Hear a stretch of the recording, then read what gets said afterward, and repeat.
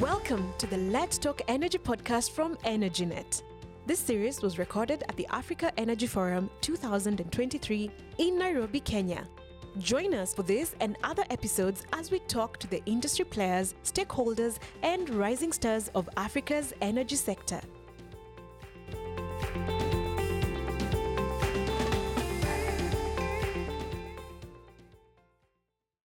Hello, my name is Zeddy Bariti. I'm a podcaster and I'm very glad to be having this conversation today. Hello, I'm Dhireshni Chowthee from Nedbank Limited, a commercial and retail banking institution in South Africa. I'm a principal in the energy finance team and very happy to be here today. Dhireshni, you're very welcome to this set. And I'd Thank like you. you to share with our audience. Please tell us what is your background in. You've mentioned finance, and if you have any correlation with energy, because we have very few women in this space. Kindly introduce yourself. Tell us how many years you've worked in finance or energy or both, and what is the most enjoyable part of your work. Okay, Yes. perfect. Thanks. So, I mentioned that Nedbank's a commercial and retail financial institution, and I'm within the investment banking space. Investment banking space is, we are split up into various sectors, and I focus purely on energy, so financing of power projects, specifically in South Africa, on the continent. And yes, I've been with the bank for about 14 years now, in different departments, but I've been working in the energy sector for 10 years. And there's been a lot that's been happening in the last 10 years, especially in South Africa. So it's really been an exciting space. Awesome. You've said Nedbank has a footprint across Africa. So can we say it's a Pan-African bank, or do you also serve other regions in the world? So we do have a footprint across Africa. We also have a collaboration with EcoBank, which allows us to expand that footprint. But yes, I would say mainly we deal in South Africa and across Africa. And we are not really competitive in other spaces, but we do have a very African footprint. Great. I'd like you to share with us what are the main projects you're working with as a Nedbank. Which projects are you financing at the moment, and also in the medium term that you feel are worth a mention? The big ones, the most significant ones, really. Okay, no, perfect. So as I mentioned, I'm specifically in the energy finance team, so I can speak to that. I also just want to highlight that Nedbank is known as the Green Bank. So we do focus on sustainable lending. So we do have quite a big sustainable finance team that can do things like green bond and green lending structures. That's a big focus of the bank. And speaking generally on energy power projects, we have been very busy in the renewable energy space in South Africa. There's been a program called the Renewable Energy Independent Power Producer Procurement Program, and Nedbank has funded about 42 projects there. And that has kept us quite busy. Right now, we're looking at the battery storage program that has been released by the DMRE. But I think more importantly, what we've been looking at as of most recent is the corporate and industrial space that has really taken off. And that's funding private power purchase agreements on the continent across industries, but mainly in the mining sector. And that's been a key focus of the bank that has really been a very prominent sector at the moment. And in Africa, we are looking at a few renewable energy projects that has been our key focus. Yes, and South Africa is currently going through an energy transition, and because Nedbank has a footprint across Africa, I would like to know: do you, as a bank, partner with other investors, and if so, what's the criteria you use for JVs? Okay, perfect. So, just to be clear, we do have separate teams in the bank that do equity financing. So specifically my team and many of our debt teams, we do balance sheet lending. So we don't look at equity, we look at debt. So, providing long-term debt solutions to our clients. And I think a key focus for us is that we work very closely with the independent power producers across the continent, and our strategy is to follow our clients on the continent. And that's been a key focus for us that has worked very well. And to do this, I mean, we are a South African bank. We are quite competitive in South Africa. We're not as competitive on the rest of the continent. And to assist commercial banks, I think a key JV has been with the development financial institutions. And Nedbank has some very good working relationships with a few of the DFIs, and those are the parties that we would partner with to assist the independent power producers to get projects on the ground and into the continent. Could you kindly mention some of the DFIs that you partner with? So we have worked with EIB, with Propaco, with DG, with FMO. We've also done some work with AFDB, BII. So really a lot of the DFIs that you would see quite active on the continent. Because you are in Kenya, are there any projects that Nedbank is leading here? Just only because you're in Kenya now? Yes, no. So Nedbank was an MLA and one of the leading banks on the Lake Turkana wind power project. And that's a 310 megawatt wind farm. And that's actually, it's one of our largest wind farms, Yes. very well producing. The largest in Africa. Yes, Good the job. largest in Africa. Yes. So we're very proud of that one. Yeah. That's a very significant achievement. Congratulations. Yes, and specifically on that project, we partnered with many DFIs, most of which I mentioned before, but Nedbank worked with EIB on a funding solution for that. Super. I wanted to ask if you guys go with equity or debt, but I believe you have answered that, but you can still speak to it, please. Yeah, so we provide debt funding. We can provide funding to equity parties, but we do not provide equity itself into a project as an example. However, we do have teams within the bank.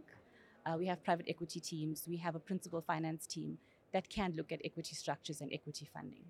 So that product is there, but just run by a different team altogether. So yes, exactly. The product is there. It would just be a different team that can look at it. This being day 2 of Africa Energy Forum, I've listened to conversations around electrification of mining. So I would like to know, is that something Nedbank is considering funding maybe now, or any other critical mineral for that matter? So I mean, you mentioned it before that South Africa is going through an energy transition. We are also going through a bit of an energy crisis. We have load shedding, Yes. and the stages vary, depending on the day. And there has been a lot happening in the public sector, but I think what has happened now is a large focus has shifted to the private sector. So really private IPPs and private off-takers, so corporates, industrials, getting together and doing projects, getting power into the grid. We have seen a big boom in the mining sector. Nedbank has as a part of our investment banking team, we have a mining and resources team that looks very closely at at the mining companies and services that sector. So together with our energy finance team and our mining and resources team, we have been quite busy looking at putting power into the grid through the private sector, specifically the mining sector. And there's been quite a bit of activity. We've closed a few projects. We are part of the Tronox Sands transaction, where power was provided into some of their mines through wheeling arrangements. So very active. It has taken off, and I think that there's a lot more to be done. And Nedbank is working with a few parties on a few projects. So hopefully we'll see a lot more into the grid in the coming year. So with the load shedding and all, how soon can this project take off? Might you know the timelines? Yeah. So typically a project takes between 12 to 24 months in the construction phase. And before that, you go through a phase of putting together the power purchase agreements, negotiating, and then sitting down with the lenders, coming to a set of financing documents and reaching close. So I'd say within a space of 12 to 24 months, Okay. a project can be up and running and providing power into the grid. And a lot of these PPAs are on a long-term basis, so 15 to 20 years. We are seeing them getting shorter, but after about 12 to 24 months, you should have power into the grid for a long term. Now that you're talking about PPAs, that will entail setting up plants just next to the mines. Is that right? So the power purchase agreement is just the agreement that governs the relationship between the generator and the off-taker. So will you have the power plants just next to the mines, or what's the plan? So what we see is there's different ways to do it. The one solution is embedded power projects, where the plant is right next to the mine and it feeds directly into the mine, and we've seen a lot of that. Another solution is wheeling power projects.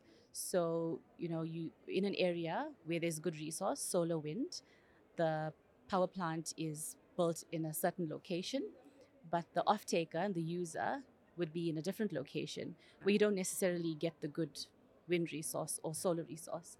And then power is produced at the generator level. The grid is utilized. In the South African instance, it's Eskom, so grid is utilized.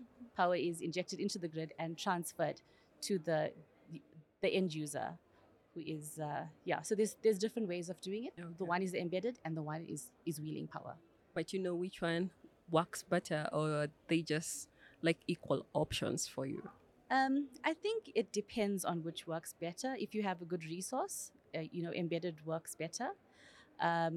Wheeling does work with the ability to get power to a place where you don't get the good resource, but also it can allow the banks to take more of a market view. Okay. And from a banking perspective, I think with the wheeling power projects, you can do longer tenors, and that's the benefit that you can get with that. And if the off-taker cannot take the power for some reason, then you can find a replacement.